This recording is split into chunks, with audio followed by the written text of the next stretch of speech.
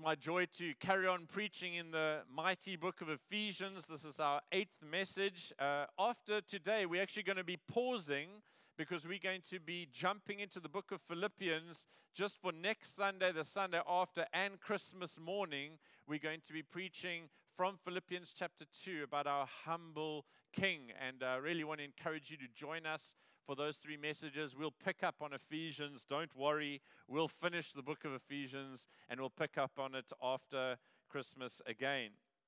And as I come back to this passage, Ephesians chapter 2, last week I was preaching from Ephesians 2 and we were focusing on verses 11 through to 17, or really 16.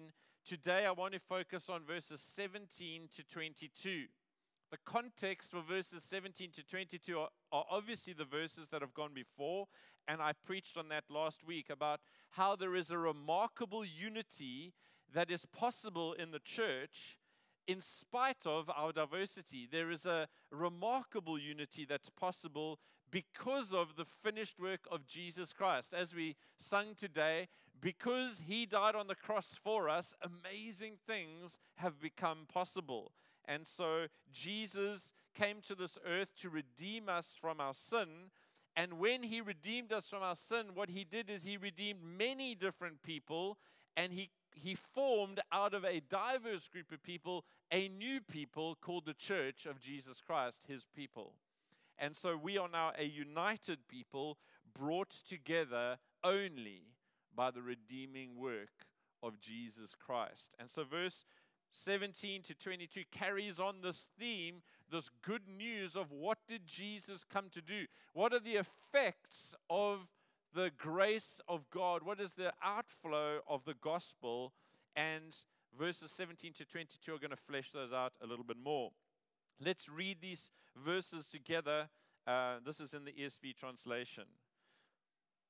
Verse 17, and He, that's Jesus, He came and preached peace to you who were far off. Do you remember that theme from last week? Some were really far off, some were near. He preached peace to you who are far off and peace to those who are near. For through Him we both have access in one Spirit to the Father. So then, you are no longer strangers and aliens, but you are fellow citizens with the saints and members of the household of God, built on the foundation of apostles and prophets, Christ Jesus Himself being the cornerstone, in whom the whole structure, being joined together, grows into a holy temple in the Lord. In Him you also are being built together into a dwelling place for God by the Spirit. 3 main things that I want to take out of this passage. The first is Jesus, our peacemaker. Verse 17. Jesus is described in Scripture as the Prince of Peace. He is our peacemaker. And I want you to see from verse 17 that Jesus is the one who took the initiative and He moved towards us. It says that He came and preached peace. We didn't go looking for Him. Many people are on a spiritual journey. They would, some people travel to India and want to find a guru, or want to go find a high mountain. But the Bible says that Jesus is the one who came to us. Jesus came looking for us. He came to those who were alienated from God. We read about that last week. We were far from God, without hope, without a future. He came to those who were alienated from God. He came to those who were alienated from one another, those who were separated from one another. He came, and to both of those groups of people, He preached peace. Jesus came with a message not of judgment, but of peace. Judgment would have been fitting because we have all sinned. None of us have lived a good enough life to satisfy the holy requirements of God. But Jesus didn't come preaching judgment. He came preaching peace. Jesus came with what you could call an irresistible offer of peace. He came with an offer that you just cannot resist if you really understand it. Friends, Jesus left heaven to reconcile with His enemies, to reconcile with the very people who had rejected him. And he did so. The cost of reconciliation was his own life, as we sang about earlier on. He chose to reconcile us at the cost of him giving his own life. He paid the price, quite literally, for our reconciliation. For us to be reconciled back into right relationship with God, Jesus had to die. Friends, Jesus is amazing. He didn't come for those who loved him. He came for those who were his enemies and who had rejected him. And he reached out and he came speaking peace. Jesus is amazing. And if you think about it, this is really what the Christmas story is. Jesus came to us to redeem us so that he could reconcile us back into a right relationship with our Maker and our Father, God. Jesus didn't come, we learn in this passage, he didn't just come for one type of people. In fact, you could say that Jesus didn't come for the type of people you might think he would come for. You see, sometimes we think, well, maybe God's impressed with some people on the earth. Maybe God came for those who are righteous, those who are religious, those who are really good people. Maybe Jesus came for them. No, but all through the Gospels, we know that Jesus said the opposite. Jesus came for sinners. He came for broken, messed up, helpless, hopeless people. That's who he came for. He came for those who knew that they needed help. That's who Jesus came for. Jesus came for people who had no way to fix their own lives and no way to get themselves back into right relationship with God. Friends, Jesus came to all people. We see this in this passage. He preached the peace of God to those who are near. He preached the peace of God to those who are far away. He preached the same message to both groups of people. He came to those, in this passage, there's two groups of people. He came to those who were close, those who were near, those were the Jewish people. They had the covenants of God. They were called the people of God. He came to them, but he also came to those who were far off. That's anyone who is not Jewish. He came to the Gentiles. That's us. Thank you, Jesus, that he reached out to us. And he came with the same message. He preached the exact same message to both groups of people. And the message is this: be reconciled to God through me. Be reconciled to God. You can be restored back to a right relationship with God through me, through putting your faith in me. And as you think about it, we all have, every person on the planet, we have a common need. Our common need is that we need to be forgiven of our sins. And what we read in this passage is that Jesus is the only answer to our common need. And so this really unites us. We have the same need and we have the same answer to our need. His name is Jesus. And so whoever you can meet anyone. You can go to the Galleria just now. You can go to Durban. You can go to Umhlanga. You can go to China. Anyone you meet has the same need, and we have the same solution. His name is Jesus. And so that really unites us. No one is better than anyone else. No one is worse off than anyone else. Regardless of who you are, regardless of what you have or have not done, your need is Jesus. And Jesus is the one who has come and preached peace to you. The Prince of Peace's message is consistent. Be reconciled to God through me. We heard through Cindy in our worship that maybe there was someone here this morning who doesn't know Jesus as their Lord and Savior, as their King. And Jesus' message to you this morning is that you need to be reconciled to God, but you cannot be reconciled to God in your own effort. And so all you need to do is say, Jesus, I need you. I believe that you are the answer to my need. And if you put your faith in Jesus, the Bible says you will be saved. That's language that describes forgiveness. You will be forgiven of your sin, and you will be made right with God in an instant. And I just think we should pray right now. Just if you could close your eyes right now, because maybe that person is right here. I didn't ask Cindy to say that. God spoke to Cindy this morning, just with everyone's eyes closed. if you responded to Cindy's message, you know, I don't know Jesus as my Lord and Savior, but I want to. Just put up your hand. I won't make you do anything. I just want to pray for you. Is there anyone you don't yet know Jesus as your Savior, but you want to?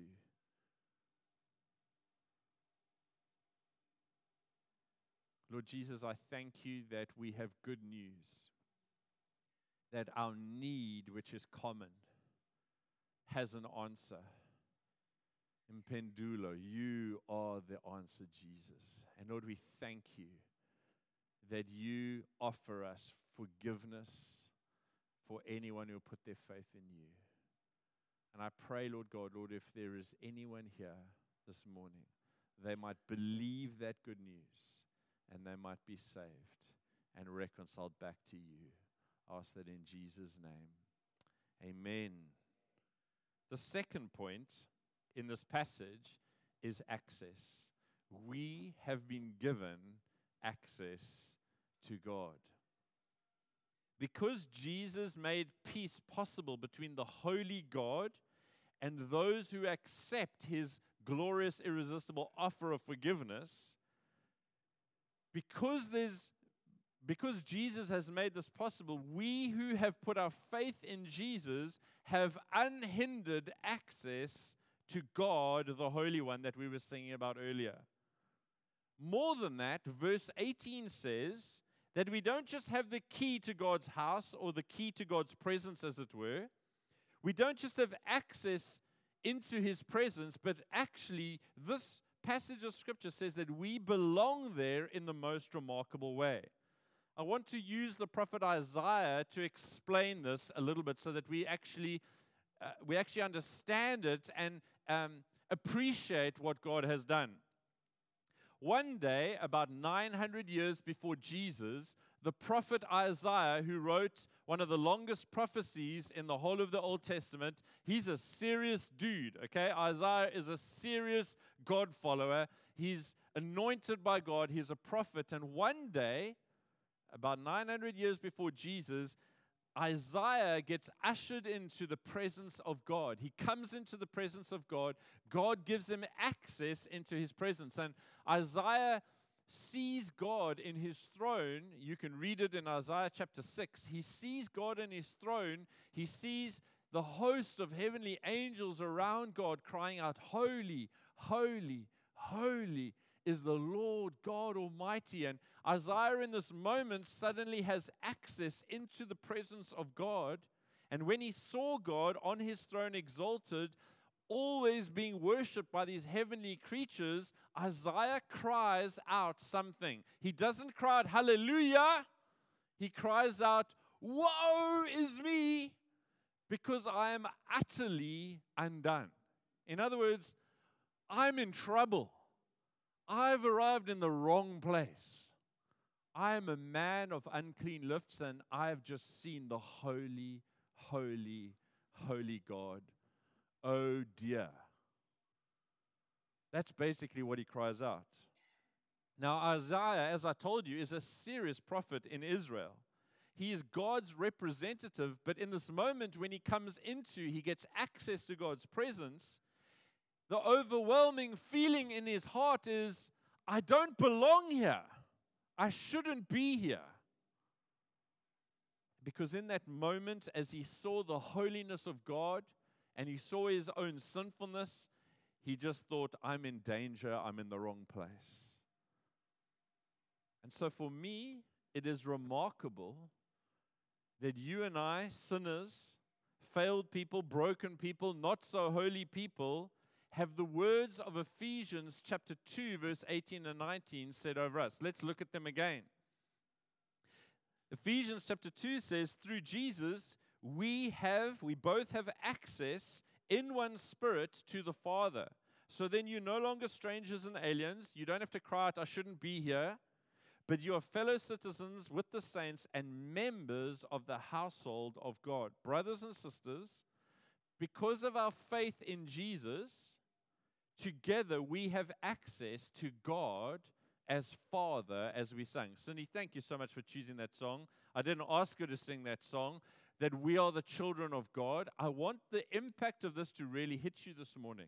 Isaiah, this serious prophet of God, comes into God's presence and he cries out, "Oops, I'm in the wrong place." But Ephesians chapter 2 says, in Jesus Christ, you have access into the throne room of God. You have access to God as Father. I really want you to notice the words that are in Ephesians here. If Isaiah had seen these words of Scripture, he would have shuddered and said, there's a mistake.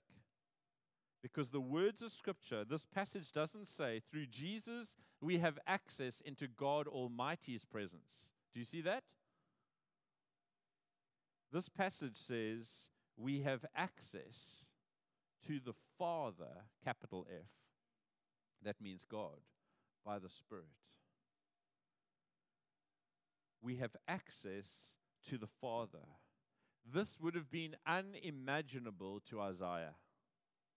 This would have been unimaginable to anyone in the Old Testament. In the Old Testament, God has many names, but his people never called him Father. And yet our access that we have through faith in Jesus is not just into the presence of Holy God, but we have the right and the privilege to call Holy God Father. We have the right to call him Dad, because John chapter 1 verse 12 says this, but to all who did receive him, that's Jesus, to everyone who receives Jesus, who believed in his name, he, Jesus, gave the right or the privilege. That word can mean that word can be translated both ways. He gave the right, I like to translate the privilege, to become the children of God. You are not like a child of God, you become the child of God. Friends, our access isn't just into God's presence. I believe Isaiah was honored in Israel to be ushered into the presence of God. Our access isn't just into God's presence. Our access is to be included in his heart. We become the children of the Most High God. We're not just a subject of the King. We are subjects of the King, but we are children of the King. That is another category entirely.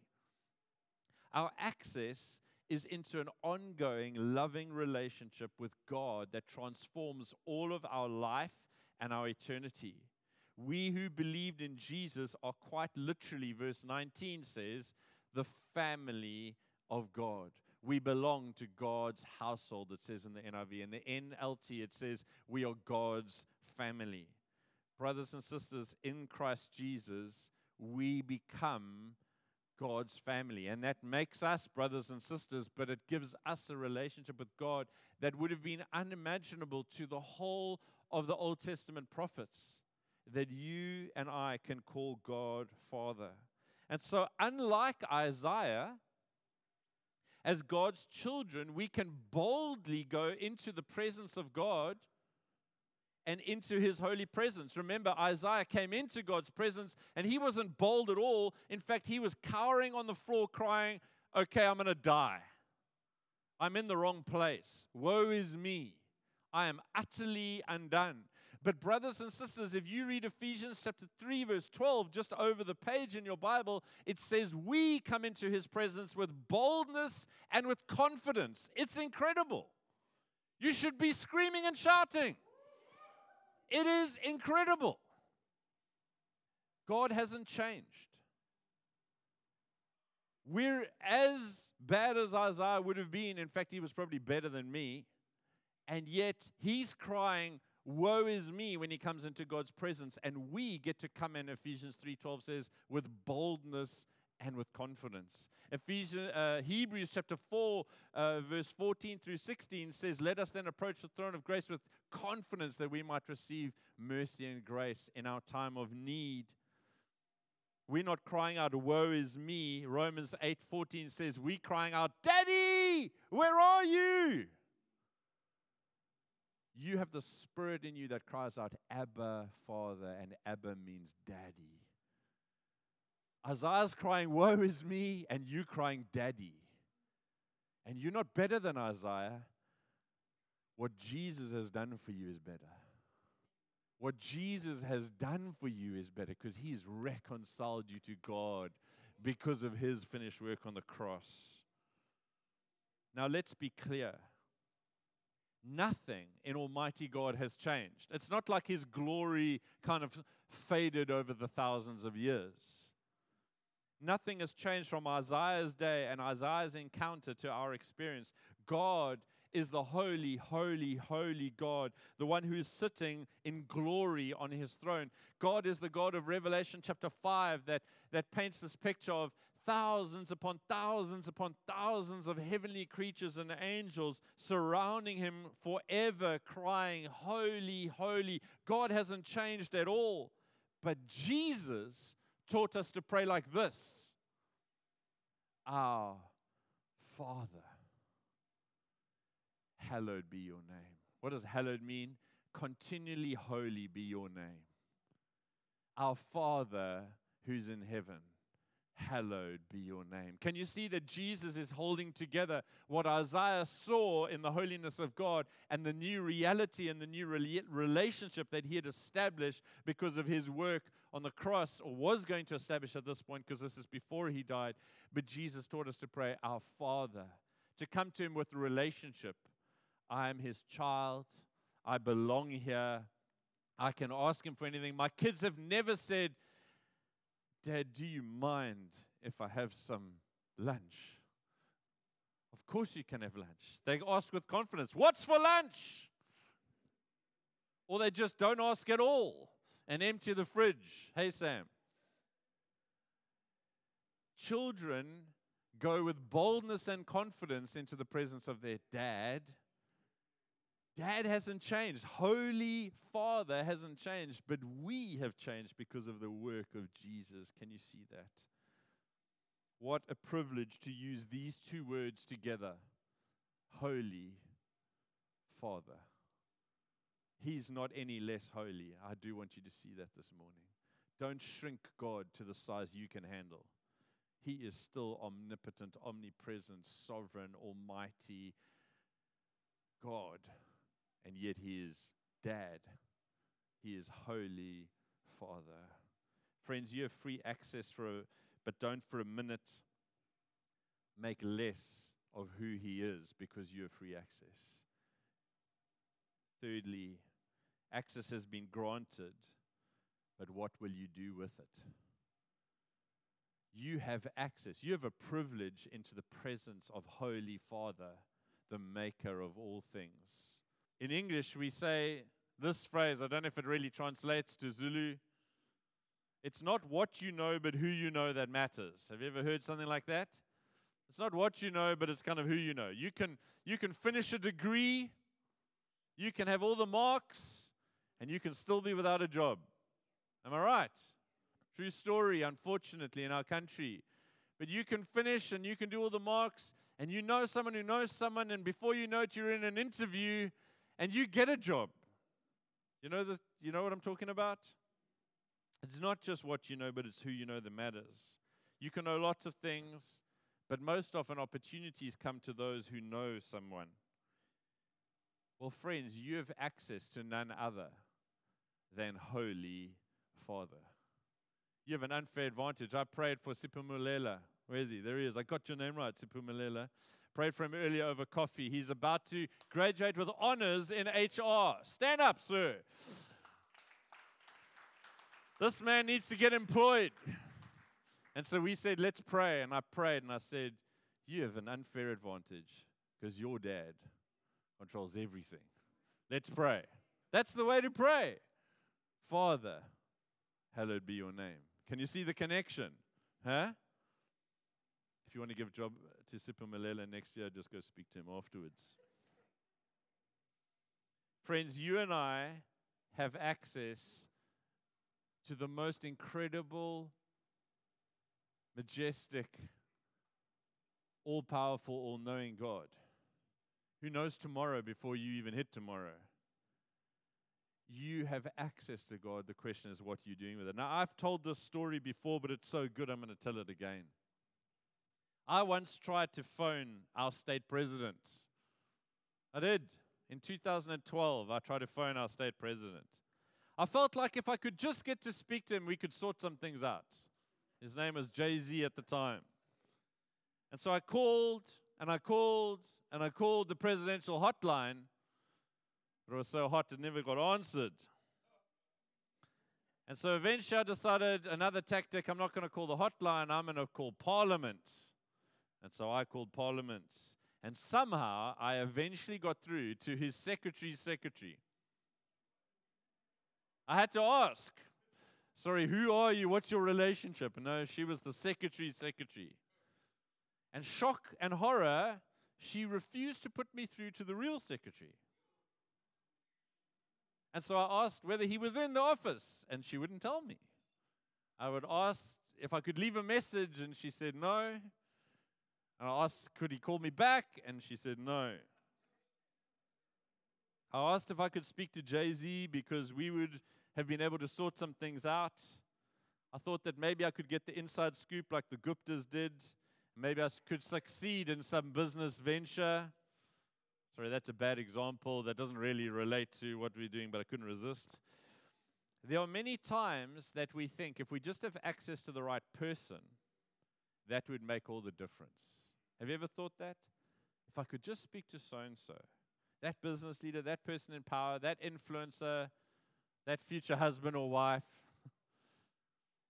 and yet you've been granted 24/7 access to God himself, your Father who is holy and in heaven, for your protection, for your provision, for your direction, for your guidance, for your purpose in life. Friends, you've been granted access. The question is, what are you doing with the relationship that God has established between you and him? I had to say to a young man in our church this week who's really gone AWOL. He's absent without leave. Who knows what he's doing? I had to say to him this week, your life was purchased with the precious blood of Jesus. What are you doing? Friends, your reconciliation to God, your right relationship to God, your access to God was purchased by the precious blood of Jesus. What are you doing with that access? It came at a great cost. It is a great privilege. The question is, what are you doing with it? Imagine sometimes you go to a stadium or an event and you get given a lanyard like all our kids have got, and it says kind of a certain level of access has been given to you so you can just walk right into certain places. Imagine you get given an all-access lanyard and you're so impressed with it you frame it and you put it on your wall. And you look at it every day, but you never even went to the concert or the whatever that God got you in. Friends, I want to urge you to take the access that is yours as a son and a daughter of the Most High God and do simply 4 things. I want to urge you with this access to worship, to listen, to ask, and to act. Worship, listen, ask, and act. I want to urge you to come daily, worship, into his presence, worshiping him like the angels are worshiping him, worshiping him like the host of heaven are worshiping him. Worship him because he's worthy of worship. Don't come once a week. Sometimes you guys are so quiet. I know you haven't been practicing in the week. You should be practicing worship every day. Those creatures ever live to worship him. You're going to worship him forever and ever and ever and ever because that's what we were made to do. Friends, I want to urge you to stir up and to provoke worship and adoration, to thank him and to delight in him. To delight not just in singing to him, but a delight in receiving from him, of being loved by him and loving him, of receiving the love of God by the power of the Holy Spirit. I want to urge you to worship God on your own. I love the quote by Rick Warren where he says in The Purpose-Driven Life, you are as close to God as you want to be. Friends, there's no closed door for you. You can be as close to God, as intimate to God as you want to be because you're a child of the Most High God. Jesus said in Revelation 3:20, behold, I stand at the door of your life and I'm knocking. And if you would just open the door, I will come in and fellowship with you. Friends, I urge you to worship. Secondly, I urge you to listen. Jesus gave us the most incredible pattern in the Gospel of John in particular. That if you read the Gospel of John, one of the things that overwhelms me with the relationship that Jesus had with the Father was that he says, I didn't say anything except that which the Father was saying to me. I didn't do anything except that which the Father was speaking to me. And I want to urge you that when you come into God's presence and you've worshipped Him, I want to encourage you to also pause and be quiet and listen and allow God to speak to you. In our church, we want to make famous, we want to make popular this question: what is God saying to you at the moment? And if you can't answer that question, you have to ask, am I really following God? It shouldn't be, well, I hope the pastor's hearing God. No, what about you? The Bible doesn't say that pastors have access to God. The Bible says that you are God's children. You don't want to hear through me, some older, ugly brother. You want to hear straight from God. I want to urge you to listen to God, to learn to listen to God. Worship, listen, ask. In that place where the heavens are open, where you've cried out, as Jesus taught us in Matthew 6, Father, hallowed be your name. Your kingdom come. Ask that His will would be done. And then at the end of that prayer, you can ask for things that you need as well. I want to urge you to ask God. And when you ask God and He answers, then I urge you to act. And as I always say, do everything that God tells you to do. Don't do more, don't do less, but do it now. And you'll see God leading you to amazing things. God will lead you to speak to people that you never thought you'd be able to do. He'll use you to transform situations. He will change things in your own head and heart. God will challenge you sometimes about your attitudes and your actions. But as you act out on what God speaks to you, amazing things will happen to you and through you. Friends, we have been given, brothers and sisters, we've been given access to Holy Father. I want you to take the access that you've been given and to see the privilege that it is and to make full use of it. Amen. Now, what we're going to do is we're going to close the meeting today by breaking bread. And I think this is so fitting because it's only through Jesus that this access has been given. And so I'd love us to thank Him for this access right now at the end of the meeting. And so what I'm going to ask us to do is I'm going to ask us to stand up in just a moment and go to one of the three tables. There's one in the front and two at the back. And I want you to get with just 2 or 3 people. Don't make a big group, a mega group. Just make 2 or 3 people and just together thank Jesus that He came and preached peace so that you could be reconciled, so that you could have access to God. And then why don't you, even together, why don't you just worship Him by thanking Him? And why don't you wait and ask God to speak to you? And then share with one another if you feel God's saying anything. And then I urge you as you leave today to act on whatever God says. Amen. Let's stand up. KG, do you mind come and just playing for us in the background? If you could, that'll be wonderful. Let me pray, and then let's go and find other people around the communion table, and let's share with each other. Let's thank Jesus. Let's worship Jesus. Let's listen to Jesus. Let's ask and let's act. Thank you, Lord. Let's pray together. Why don't you, in your heart of hearts, just agree with me? Lord, we are amazed at you. We thank you for ever coming. Thank you, Lord, that you reached out to us. You came and preached peace. You made us possible, Lord, to be reconciled back to God. And thank you that you've given us access that is unimaginable. Lord, I pray that we would not just value this access, but we'd use it. And so, Lord, even as we come to this communion table, we want to say, Jesus, we love you. We thank you for this privilege that we have. And Lord, we don't just put it on the shelf. We want to use it. We want to make the most of this privilege. So, Lord, as we break bread together now, we worship you.